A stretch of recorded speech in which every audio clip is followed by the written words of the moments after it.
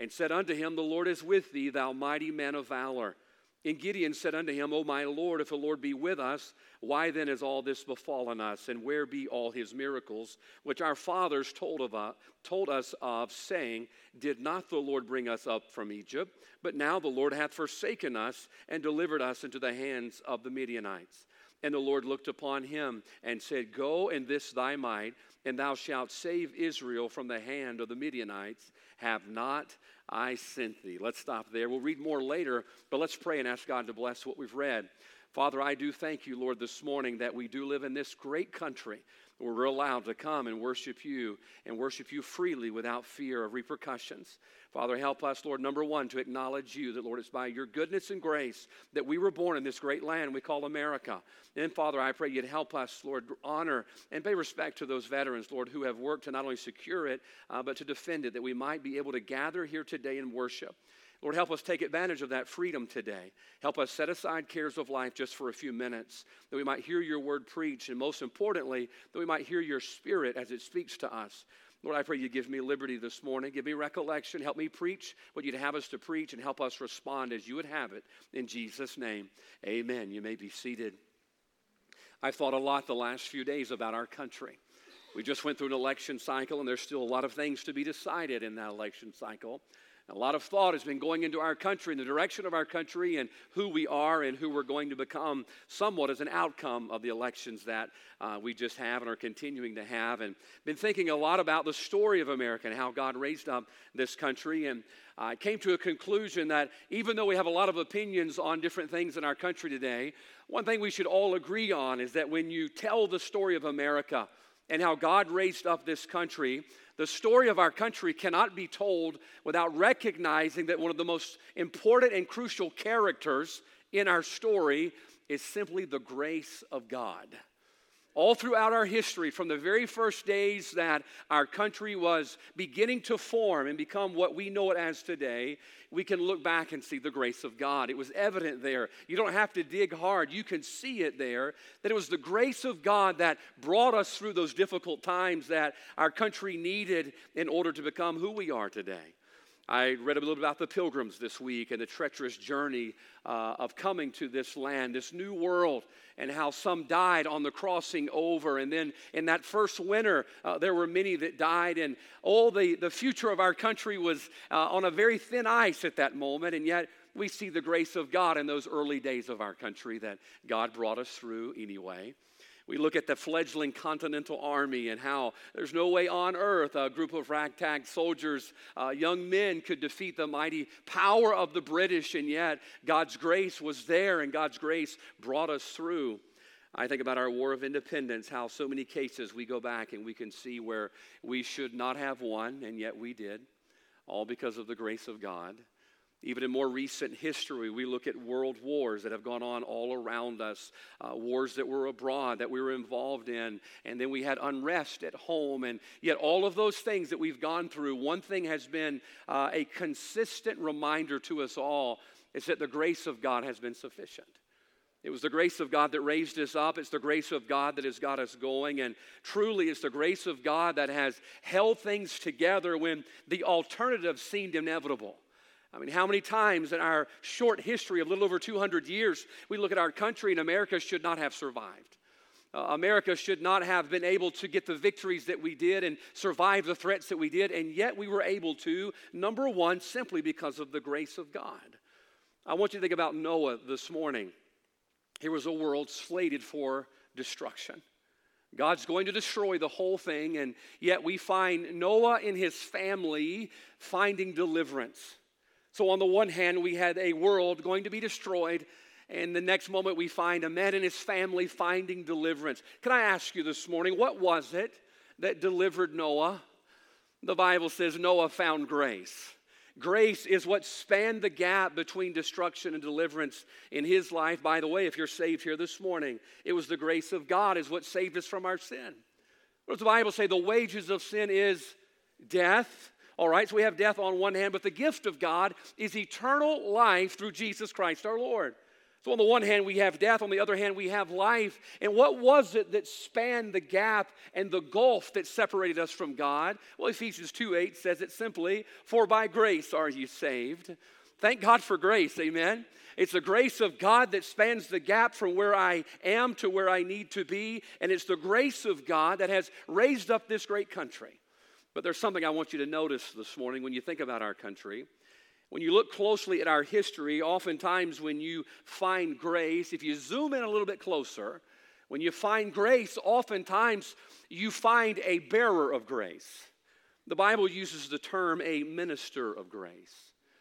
When you find a space of grace to where grace has been applied to a situation where we go from destruction to deliverance, oftentimes there was a person there that brought grace. I think in America's history, oftentimes that grace was presented by a soldier that was willing to be that grace and to stand in that gap that we could not be destroyed and find deliverance as a country. Think about the children of Israel. They were in bondage in Egypt, and yet they went from the bondage of Egypt to the blessings of God. How did they get there? Well, it was by the grace of God that they got out of Egypt and went on to enjoy some of the blessings that God had for them. But there was Moses. Moses was that minister of grace. Moses was the one who stood between them and where they needed to be. Moses was the one who went to Pharaoh and said, "Let my people go." Moses was a minister of grace. He stood between where the people were and where God would have them be. I think about Esther. God's people were slated for destruction, weren't they? And yet God wanted to deliver them, and we know God did deliver them. And yet when we zoom in on that grace, we see there was a person. And that person was Esther that God used. I'm thankful for all of our soldiers and our veterans here this morning and all over the country this morning. Why? Because I believe as you look at America, America is nothing less than a story of grace. It was the grace of God. We just sang about it. God's grace was shed upon us. But so often God uses people to minister grace. Oftentimes it's been a soldier in our history. I've been noticing on social media lately, a lot of you have been posting pictures of family members, relatives, some black and white photos from the early world wars, and some of them even more current. People that stood in our place, who stood in the gap, and oftentimes when destruction seemed inevitable, Hitler marching across Europe, seemingly unstoppable, and yet some of your relatives, friends, people that you know were willing to go stand in the gap. That's what grace does. Grace stands in the gap. And thank God for the soldier, but yet this morning we're going to look at some spiritual grace, if we could, of someone that stood in the gap for someone else, and they show us an example of how we can stand in the gap in the world that we're living in today. We just read in Judges 6 about God's people being in a tough spot. You look down in verse 2, the Bible says they're living in caves. Verse number 3, they have nothing to eat. Their crops have been uprooted. They've brought in their cattle. Everything has been wiped out. The Bible says in verse 5, they've just destroyed the land. And yet God, and we look down to about verse number 12, verse 13, God's about to raise up someone who's going to be a minister of grace. Someone who's going to stand in the gap for the land. Is that not what Ezekiel 22:30 says? And I sought for a man among them that should make up the hedge and stand in the gap before me for the land, that I should not destroy it. Notice what God was looking for. He said, I sought for a what? A man. He was looking for a someone who was willing to go and make up the hedge, to stand in the gap for the land. God was looking for someone to be the minister of grace where there was a shortcoming in the land. Could I tell you, I believe this morning, and I don't think I have to convince you of this, America has some gaps in it right now.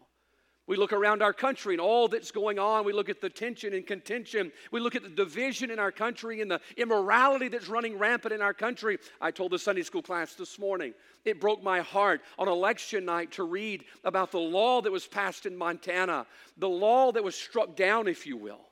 The law was to give medical attention to children that were born during an abortion, and that law was struck down.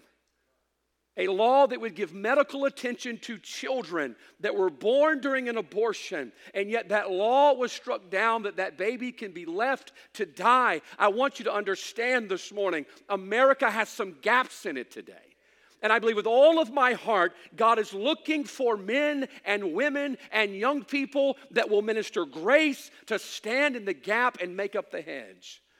And yet he's finding none. Ephesians 22:30, it's just about as prophetic as it is for us today. I believe today that God could use each and every one of us to stand in the gap and to bring grace to our country, but we need to know how. And this morning we're going to look at that. We're going to see this man Gideon. Now God used him to bring grace. And a simple message, we're going to entitle this, Grace for the Gaps. Grace for the gaps. I believe America has some gaps this morning, but I believe God's got grace. And I'm thankful this morning that God's grace is going to be sufficient for the gaps, but God needs ministers of grace. Somebody to go and stand in that. So let's look down. Gideon's going to be our test case this morning, and he's going to show us what's required to fill those gaps with grace. Look at verse 14. And the Lord looked upon him and said, Go in this thy might, and thou shalt save Israel from the hand of the Midianites. Have not I sent thee? Now notice, before God gave him instructions on what he was going to do, God did something very wonderful for him, and he reassured him of the result. God went ahead and let him know. He says, hey, you mighty men of valor. He says, you're going to save Israel from the hands of the Midianites. Have not I sent thee? Now, the first thing I want you to notice this morning, that grace for the gaps begins with an assurance from God. Grace for the gaps begins with an assurance from God. Now, this is the good news, okay? We're going to start with the good news, and it's going to be downhill from there, okay? So just go ahead and enjoy this first one because it gets worse after that. I'm thankful today that when it comes to the matter of the grace of God, that I have an assurance from the Word of God that God's grace is going to be sufficient. That there's nothing ailing America. I know this without a shadow of a doubt. There's nothing ailing your home. There's nothing ailing your children. There's nothing ailing anything about us today in the United States of America that the grace of God is not sufficient for. Now, I'm thankful God gives us that assurance. You know, not everything comes with that type of guarantee, does it? I was thinking this morning about, my wife calls it the most expensive piece of wall art we have in our house. It's in my office now, but I brought it out for you to see this morning. This is the most expensive piece of art that I have in my office. This piece of art cost me $611. Well, for some of you who know what it is, you get where I'm going with this. This is an elk tag that I went on an elk hunt in 2014. And here's the neat thing about this. When you go on these elk hunts, you buy the license before you go.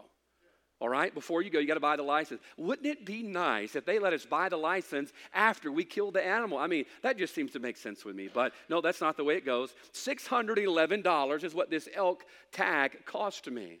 Well, I went and I walked the hills of Colorado and climbed mountains in Colorado, walked all over Colorado, never saw the first elk. The only person who killed an elk was Brother Timothy's brother, Thomas. I mean, that guy could find an elk in the backyard in Mississippi.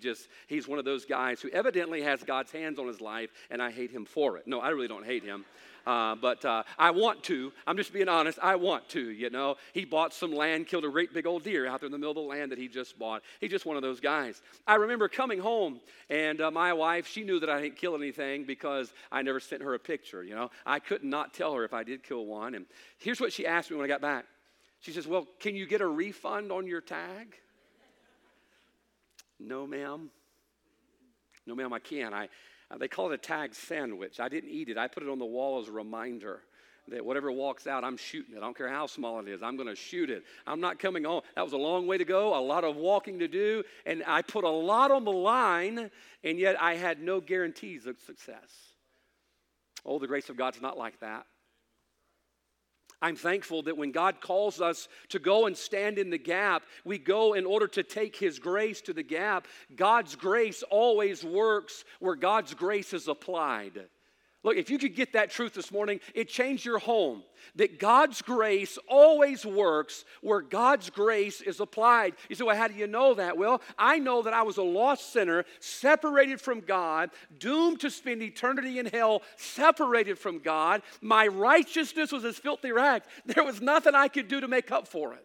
I was a prisoner. I dwelt in the land of the shadow of death, and yet for by grace was I saved. I'm a child of God. I'm on my way to heaven. I'm going to spend eternity with Him. You say, how did you make up such a big gap in your life? It was grace. It was grace. Can I tell you, I don't know what you're going through. I know everybody's going through something.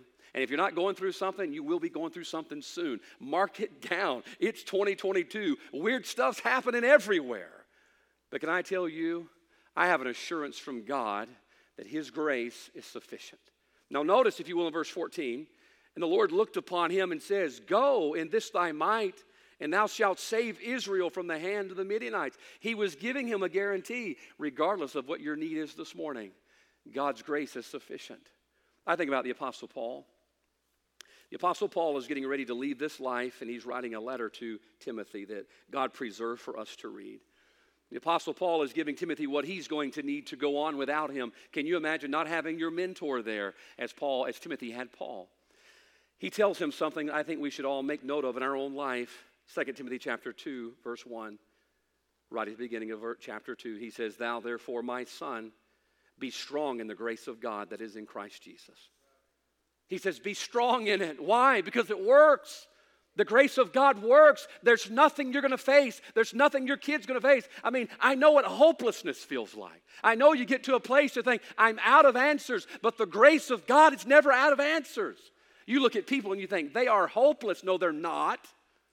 No, why? Because grace is sufficient. I took my calendar this week and just looked over it last night. I try to keep notes of things that come my way and things the Lord allows us to be a part of and things that I need to pray for. If I don't write it down, I will forget. I am 42. I looked over the list. COVID brain. We'll just call it that, okay? 42 is not old. We'll call it COVID brain. This week, I got a phone call that one of our people went to the hospital. Broken bone in their leg. Had to have surgery. This week I got a phone call that one of our members who's suffering from cancer was taken to a hospice unit. This week I got a phone call. People who had broken hearts needed to talk. This week I had people sit in my office who had moments like I do in my life of helplessness. This week I got phone calls late in the night of people that were struggling with something. So many different needs. I'm talking about real needs, people. We're not talking about hangnails here. We're talking about real needs in real people's lives. I don't have the answers for that, but I can tell you the grace of God does. The grace of God does. Going from a hospital to a hospice unit back to the office and phone calls and needs here and needs there. Can I tell you what a blessing it was to have the assurance of the Word of God that God has already given us the victory and that victory comes through His grace. And God has called you and I to be the spiritual soldiers of this country. So what do you mean by that? He's still looking for people to stand in the gaps that America has. Why? Because the grace of God is sufficient to fill that gap. One of the things that will motivate us today is to realize we have an assurance from God, just like Gideon did, that God's grace is going to be sufficient. I want to show you something kind of comical. Look down to verse number 2. Here comes the Midianites, the prevailing of the children of Israel. Watch what they did. The Bible says they made them dens which are in the mountains and caves and strongholds. They're having to live out here in the wilderness and mountains, caves, and strongholds. Could we just call that a housing crisis? They're having a housing crisis. The Midianites have moved in and took over everything, and yet God's grace is about to be sufficient for their housing crisis. Look at verse 3. In Israel, when they had sown, the Bible says, they had sown the seeds for the crops they desire to have. Midianites came up, and the Amalekites and the children of the east, even they came up against them, and they encamped against them and destroyed the increase of the earth. Seems like they have a supply chain interruption. So they have, verse 2, a housing crisis. Now they have a supply chain. I mean, they're not going to have crops for the future, and yet God's grace is going to be sufficient for that. We keep on reading. Look down, verse 4. And they encamped against them and destroyed the increase of the earth till thou come unto Gaza and left no sustenance for Israel, neither sheep nor ox nor ass. Seems like they got empty shelves. Housing crisis, a broken supply chain, empty shelves. And God says, don't worry, I'm about to raise up somebody that's going to minister grace. Now, folks, understand we're going through some stuff in our country, and it's not enjoyable because God in His long suffering has allowed us to enjoy His blessing for so long. And now that we're going without some blessings, it's kind of tough. But you know something important we need to read? It was because of the hands of the Midianites that they finally cried out to God. God let it get tough on them in order for them to finally cry out to God. And when God answered through a man who ultimately would go, and what would He do? He'd minister grace. Can I tell you, I believe this morning God wants to use each and every one of us. God wants to use every saved man, every saved woman, every saved young person to stand in the gaps that America has. Why? To minister grace. That's what he's called us to do. By the way, you know why Paul could give Timothy such good counsel to stand in the grace of God? Because he had proven it. He'd proven it. All the times Paul was shipwrecked, night and the day, he'd been in the deep. He was a hunger in perils of this and perils of that. And now at the end of Paul's life, as he's writing to Timothy, he says, hey, be sure you be strong in the grace of God. Why? It's sufficient. I believe today our Father would want us to know we need to be strong in the grace of God. Why? It's sufficient. You look down at verse number 11, watch this. Here he is, Gideon. Notice he's threshing wheat behind the winepress to hide it from the Midianites. To hide it. Boy, if there's not a picture of the church right there, I don't know what else is. God's people hiding off because of all that's going on. Can I tell you, the grace of God will give you a reason to come out of the shadows. Why? It's sufficient. The grace of God is sufficient to overcome the Midianites. The grace of God is sufficient to overcome any trial that we're going through. God has assured us of that. Can you imagine if God said that to you verbally, how you would feel? Hey, I've assured you, you're more than conquerors. I've assured you that through faith we have the victory. That's what God's given us. And so therefore you and I ought to be emboldened this morning to go stand in the gap. Not just sit there and watch Fox News thinking, man, this country is going to hell in a handbasket. That's what we say. We look around and we say everything's going downhill, everything's falling apart. Hey, God's given us what we need this morning to stand in the gap, to make up the hedge, to minister grace, and we're assured that it will work. Isaiah 40:10, I love this. Fear thou not, for I am with thee. Be not dismayed, for I am thy God. I will strengthen thee, yea, I will help thee, yea, I will uphold thee with the right hand of my righteousness. God has given us assurance this morning that his grace will be sufficient, but God ministers grace through people.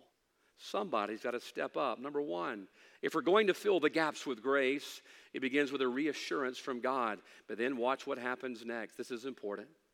In spite of the reassurance, watch what he says in verse 15. And he said unto him, O my Lord, wherewith shall I save Israel? Behold, my family is poor in Manasseh, and I am the least in my father's house. Oftentimes, verse 15 is how we respond to God. God says, Dad, stand in the gap for your family. God says, Mom, stand in the gap for your kids.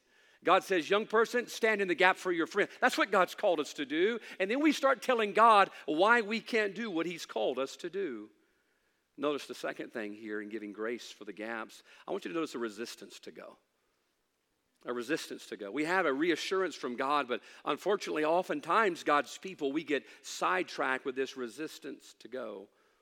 I believe one of the greatest tragedies of our time is not all the wrong that's going on. It's a tragedy, granted, it's a tragedy. All the aborted children, that's a tragedy. All the immorality, we just passed in, or we, Lamar County, just passed in alcohol. It's a tragedy what's going on. But the greatest tragedy is all the right that's not going on. All right? It's not all the wrong that's going on. It's all of the right that's not going on. Listen, God didn't condemn the gap. He was looking for the people who should have stood in the gap. We love sitting around and pointing out the gap. Well, there's a gap there. There's a problem there. There's an issue there. We've got destruction over here. God is looking for the people who take up the responsibility to stand in the gap. These soldiers here this morning, thank God for them. Thank God for them. There was a gap. They decided to go fill it. They left their families and their children to stand in the gap for you and I. And now there's gaps in this country. It's not a foreign threat. It's a spiritual threat. There's holes in our hedge. You remember Job? We talked about him last week, I think it was. Old Job was safe and secure inside that hedge that God had built around him. And Satan says, I can't touch him. Can't touch him. Oh, that America would be enshrouded around a hedge of God's people that decide we're not letting him in. Hey, we're not going to lose our family. I'm not going to lose my home. Dad, I'm going to guard the gate. I'm not going to let him in the hearts of my children. I'm going to stand in the gap. I'm going to minister grace. And yet, what do? We do the same thing that Gideon did in verse 15. We have a resistance to go. Here's what's amazing. God has clearly commanded him on what he can do and what he is going to do. And yet, why do we resist? Well, the same reason he did in verse 15. We look at the greatness of the need, and then we look at the weakness of ourself. He looked at the greatness of the need that was out there. He says, God, I don't know if you notice, this is paraphrased, okay? You're not going to find that in Scripture, but this is kind of what he's saying. God, I don't know if you notice, but they're innumerable. I mean, look at their camels. Look, God, they're like the sands on the seashore. They're innumerable, God. And I'm just one man. God, I'm the poorest in my household. My family is poor in Manasseh. And I am the least in my father's house. Can I tell you why that resistance is futile? Can I tell you why? God just wanted Gideon to minister grace that was sufficient. It wasn't Gideon that was sufficient. It was the grace that Gideon was going to be ministering that was sufficient. Hey, by the way, that's how you got saved. The Bible says, for by grace are you saved. Thank God for that. But what does it go on to say? And that not of yourselves. Look, you ought to put more stock in the grace of God than you do, because the same grace that had nothing to do with you, that saved you, is the same grace that God wants to use through you to plug the holes in our country. It's not of ourselves. It was never going to be about you and I fixing this country. Oh, my goodness. We go back there and sit in my office and we think to ourselves, all right, how are we going to fix America? Well, number one, if it's up to us to fix America, we're in trouble. We're in trouble. I mean, sometimes I don't even know how to change a tire, seems like, They hide those things in different locations on every car. You have to put the thing in there. I think they do that for fun. They're watching us on those government satellites just to make fun of us, trying to figure out where the spare tire is at on our car. Folks, look, we can barely change a tire. What makes us think this morning that we can change America? We can't change America, but the grace of God can. But the grace of God has got to be carried into the gap by God's people. That's what God's called us to do. And yet we have this resistance. Oh, I don't think I can do that. Can I tell you, you can witness to your lost neighbor. Why? Because the grace of God is sufficient. Do you know why we don't witness to people? We're afraid we're not going to have the right thing to say. Correct? I mean, I've got to research every religion on the planet and know everything that they believe in order to get to their door and answer any question they have. You're never going to do it. Man, we're coming up with new religions like every other day. You're not going to be able to keep up with it. Can I tell you, the same grace that saved you is the same grace that's going to save them. But grace has to be carried to the gap. Somebody's got to say, there's a gap. Hey, we look at people's lives, and oh my goodness, we're guilty of pointing out the gaps in people's lives, aren't we? Man, well, they're coming up short. Man, they got this going on in their life. Did you see their kid? When that kid got into all that, watch this. We are very good at spotting gaps, but not very good at filling them. All right? I think we are hardwired to find faults in other people, right? We find the speck in other people's eyes while we look around the beam in order to see the speck that is there. Can I tell you, God didn't just call us to see what's wrong. He called us to minister grace to that. Do you know that when you see somebody who has a problem in their life, God is showing you an opportunity to stand in the gap for somebody else? By the way, aren't you glad when somebody stands in the gap for you? You ever had a bad day? Somebody come up and give you a hug? Hey, hugs are working their way up on a premium of value in my life. Amen?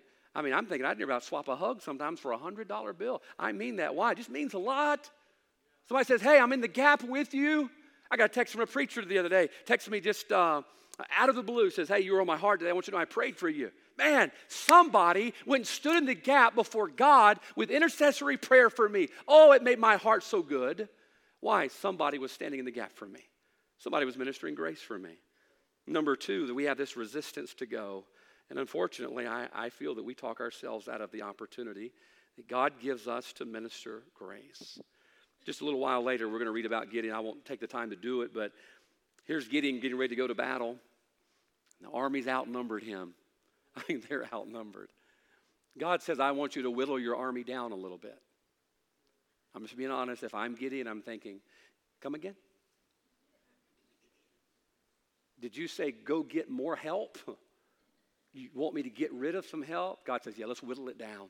So there's an innumerable army, and God says, yeah, you got too many. I would never say, are you kidding to God? But I promise you, I would have thought it. I'm reading here, the art of war, and I don't think that's one of the tactics in here. Less men, good idea. I don't think it's in there. Are you sure? God says, yeah, I'm sure. He gets his army whittled down to 300. All right? That's just target practice. I mean, 300? It's just target practice. Do you know I believe that God whittled his army down so low? He wanted to remind Gideon, this is not about you. It's not about your men. It's not about your numbers. It never was. It's all about me working through you, and I can work greater through less than you can through more. Think about that. All of a sudden, boy, you get burden on your heart to go talk to your neighbor about Christ. Your heart begins racing, and you look in the mirror and you're thinking, I'm not ready. I haven't learned enough verses yet. I don't know what to tell them. What if they ask me about the apocalypse and the Illuminati? I don't know what I'm going to say. Have fun with it if they do.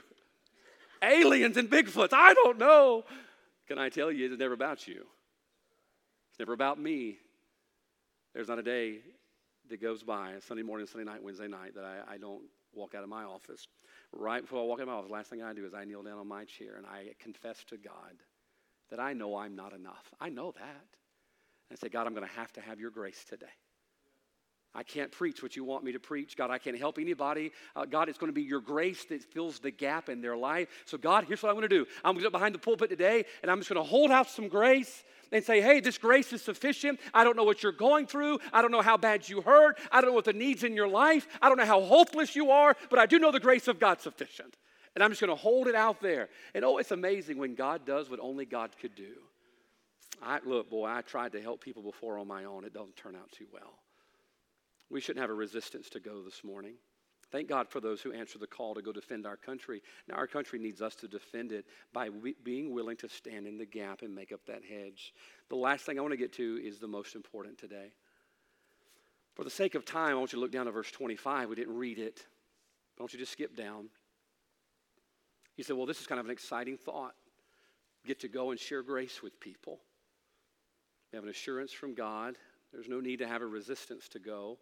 Watch what God asked him to do, though. Sometimes grace is looked at as a get-out-of-jail-free card, and we use it as an excuse to sin. Now, you know this is going to go, so just stick with me, all right? I'll let you go home in a minute. Verse 25, and it came to pass the same night that the Lord said unto him, take thy father's young bullock, even the second bullock of 7 years old, and throw down the altar of Baal and that thy father hath, and cut down the grove that is by it, and build an altar unto the Lord thy God upon the top of this rock in the ordered place, and take the second bullock and offer a burnt sacrifice with the wood of the grove which thou shalt cut down. Now, wait a minute. God wants him to go stand in the gap and make up the hedge. All right, God, I'm willing to do that. But God says, before you do that, I need you to tear down the altar of Baal first. Now, you didn't notice something very important here. There's grace for the gaps. God wants to give grace to his people here. But grace comes with the third thing I want you to see today, and that's a responsibility that is great. There's a great responsibility. Stick with me, okay? You need to get this today, I promise you. God wanted to extend grace to his people. Listen close. But Gideon had to prepare the way for the grace to come. The grace was not just going to come out of the blue. God says, I want you to prepare my people for the grace that's coming. Now, grace can fill the gap. I'm thankful for that. There's no gap in your life, your heart, or your home today that God's grace can't fill. But you need to understand what created the gap first. Okay? Look back to verse 1. And the children of Israel did evil in the sight of the Lord. And the Lord delivered them into the hand of Midian 7 years. Can I tell you, verse 1 is the explanation for what happened in verse 2 through verse 7. You read verse 1. Verse 1, they did evil in the sight of the Lord. And the Bible says verse 2 through verse 7 is the consequences that happened after that. Now stick with me, all right? Verse 25, when he told him to tear down the altars of Baal, here's what he's saying. The first step in having the grace of God is undoing what did them in the first place. He said, if you want the grace of God and you want deliverance, go tear down the reason there's a gap to begin with. This is important, folks. You say, well, that's what you preached on righteousness. Get off of that. No, we don't need to get off of it. We need to hear this morning. You see, it's the clearing out of sin that makes room for grace. All right, can we get that this morning? We want grace in our life, grace in our home. We want grace in our country, and God wants to give grace. He's not begrudging of it. He wants us to have it. But we got to clear out the sin to make room for the grace. See, well, I don't think you got that one, all right? So I'm going to move on down the line a little bit. Stick with me. Romans 6:1, what does the Bible say? What shall we say then? Shall we continue in sin that grace may abound? God forbid. How can we still have the altars of Baal set up in our country and have the audacity to ask God for grace? How can we have altars of carnality and worldliness set up in our homes and then ask God to bless our children? It's not going to happen that way. He says, tear it down first. You'll never find grace at the altar of Baal. Tear it down. Last week we talked about burning some things. I don't think it would hurt us. There's some things I think we need to tear down. Why? Because we're making room for grace. We got to go through our house, make sure there's nothing in our house, listen, that brings shame to the name of God. Man, people come out and drive by your house. You know those picker people? They come by your house, you got all this stuff out by the road, and they say, hey, what's all this out here for? Tell them you're making room for grace. I want God's grace on my family and my home. Therefore, I'm going to tear down the altars of Baal, which always represents the world. Why? Because I want God's grace in my life, in my home. Right before I got married, I was working on a job. We were building this house, and the house was going to be entered into a competition for the Better Homes and Gardens magazine. And boy, it was bougie. I mean, man, it was all highfalutin kind of thing. And I remember I was cutting a piece of old heart pine to put in a windowsill, I believe it was, and I was running it through a table saw. It was a long board, and so I was running through the table saw, and I reached back to grab a little bit more to bring forward, wasn't paying attention, and ran my thumb right through the table saw. Yes, they cut meat just as good as they cut wood. That's that white stripe. That's my dummy scar right there. Bless his heart, the poor guy that was standing there with me, like to have thrown up. Because my thumb, and I hate to gross you out, okay? Some of you probably won't have butterfly shrimp for lunch, but that's exactly what it looked like. It just opened up. I remember I was engaged to be married. And I'm driving to the hospital thinking, I'm going to be in this big club for my wedding, you know. I'm not going to be able to stand there for pictures with all that on my hand that was there. And get to Forest General and go in there, and the guy looked at it, and he's like, woof. I'm like, yeah, you ought to be feeling it. He takes me back to this room, and he says, Mr. Andrews, he says, I think we can get you stitched up. He's like trying to fold it back together. I'm just going to be straight up with you. I'm a wimp when it comes to pain. I hate it. It's just how I'm wired, okay? And he says, I got to clean it up before I stitch it up. So I'm just going to run some water on it. You know? Can you just bring a little spray bottle of water? I turn around, no joke. He had one of those brushes that hook to your fingers that you clean your fingernails with. And I'm thinking, well, what's that for? He says, sir, you have wood chips all in that butterfly shrimp that we have to get out. Yeah, some of you are like, scratch that. We're not going to Red Lobster today. Here's what he did, no joke. I'm thankful he was a big old boy. He took my arm and put it under his. He could tell I was a squealer, buddy. And he started scrubbing, and I started dancing. I know we're Baptists, and we're not supposed to dance, but man, I was getting down with it right there. He goes, does it hurt? No, I'm just in the spirit. The wrong spirit, but I'm in the spirit. He says, well, let me numb it for you. I'm thinking, ooh, he's going to rub this cream on there and numb it for me. Next thing he pulls out, every time he turned around, it was bad. Syringe. I'm thinking, where's that going? It's going in the cut. Sure enough, he hits it. After a while, he starts stitching it up. I'm not kidding. It was like a fat foot in a small shoe trying to pull it all together. I've gained a little weight, so I know what that's like now. He's pulling it all together. Man, he got it all stitched up, and it healed. It feels funny from time to time, but it got all healed up. Here's the point that I want to give you. He had to clean it up before the medicine could be applied to heal it. Can I tell you, the grace of God can bring healing to whatever needs you got, to whatever need our country's got. The grace of God can bring healing. But God says, I want you to clean it out first make room for grace. Get the wood chips out. I mean, he couldn't just sew it. Said, couldn't you just sew it up? No, I got to clean it. And he put this iodine all over it, cleaned it up, and he got it clean, and it healed up nicely. Can I tell you, God wants to bring healing to America. God wants to bring healing to your home and your children and your heart and your mind. God wants to bring healing through his grace, but he's like, tear down the altars of Baal first. You got to clean out all that garbage first. But like my dentist, when I was a young man, I went to the dentist a lot, and he'd look down and say, oh, you got a cavity. And I'm like, all right, just smear some filling over in there, like spackle. Just fill the hole. He said, well, we can't do that. And then he turns around and he's got a drill. I mean, I have a problem with people, they put their hand behind their back and they come back and there's a tool of torture.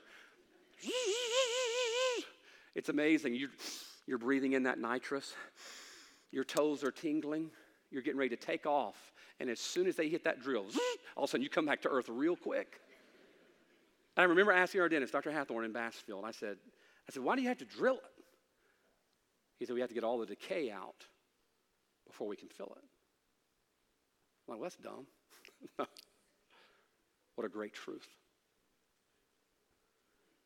He said, God, I want grace in my home. God, we need some grace in our home. God says, get the decay out, and he'll fill it. He'll fill it.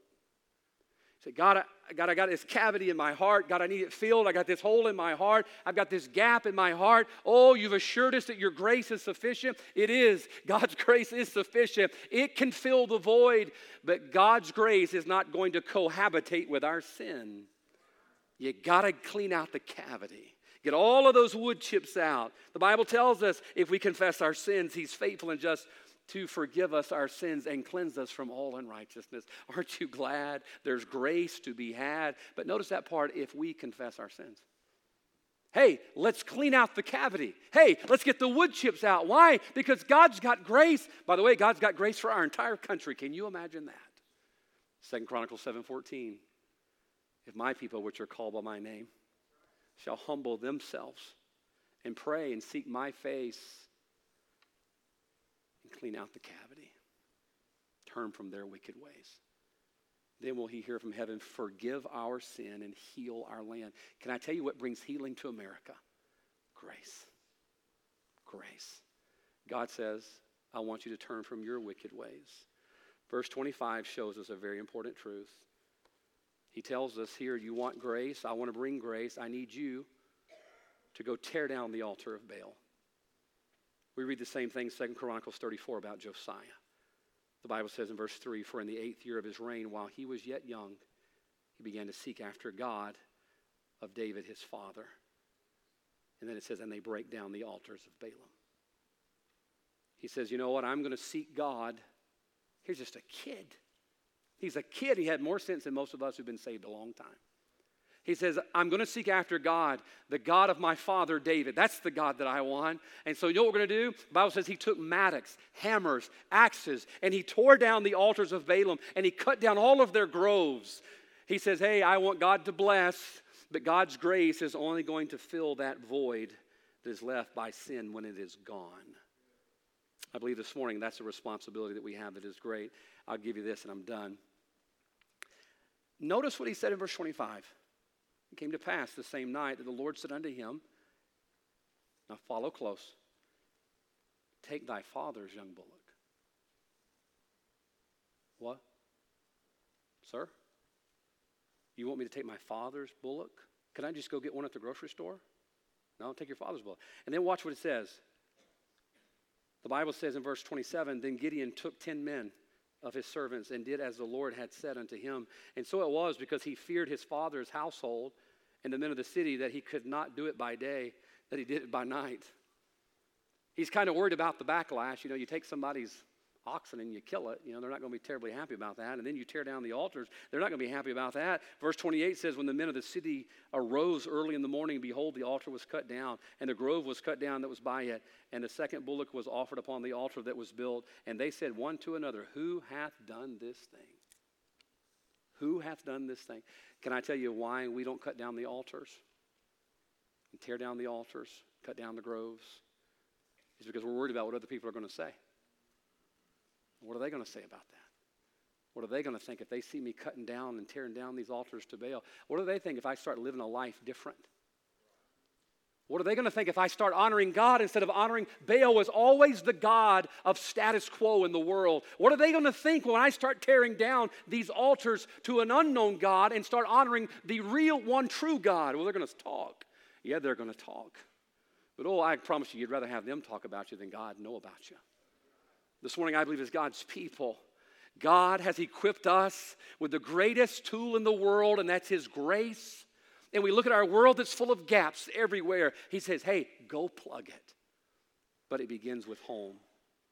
You see, we can't minister grace if we've got those altars built in our home, in our heart, in our life that don't need to be there.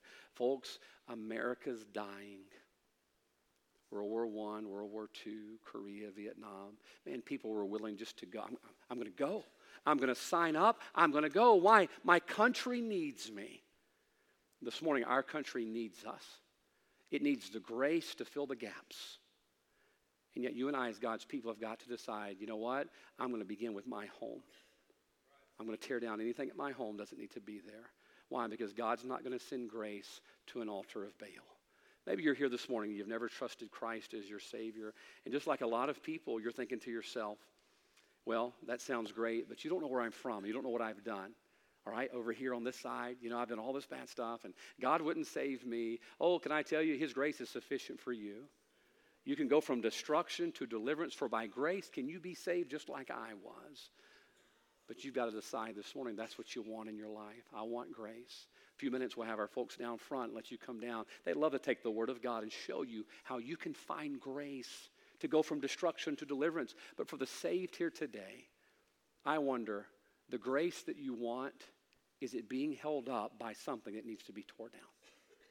The grace that we want for our country, is it being held up by something we need to tear down? Maybe this morning we need to follow in the footsteps of Gideon and decide, hey, we're going to clean things up regardless of who says what, because we need God to work on our behalf. Let's stand this morning. Our heads are bowed and our eyes are closed. Heads are bowed, eyes are closed. I don't know what you're going through, how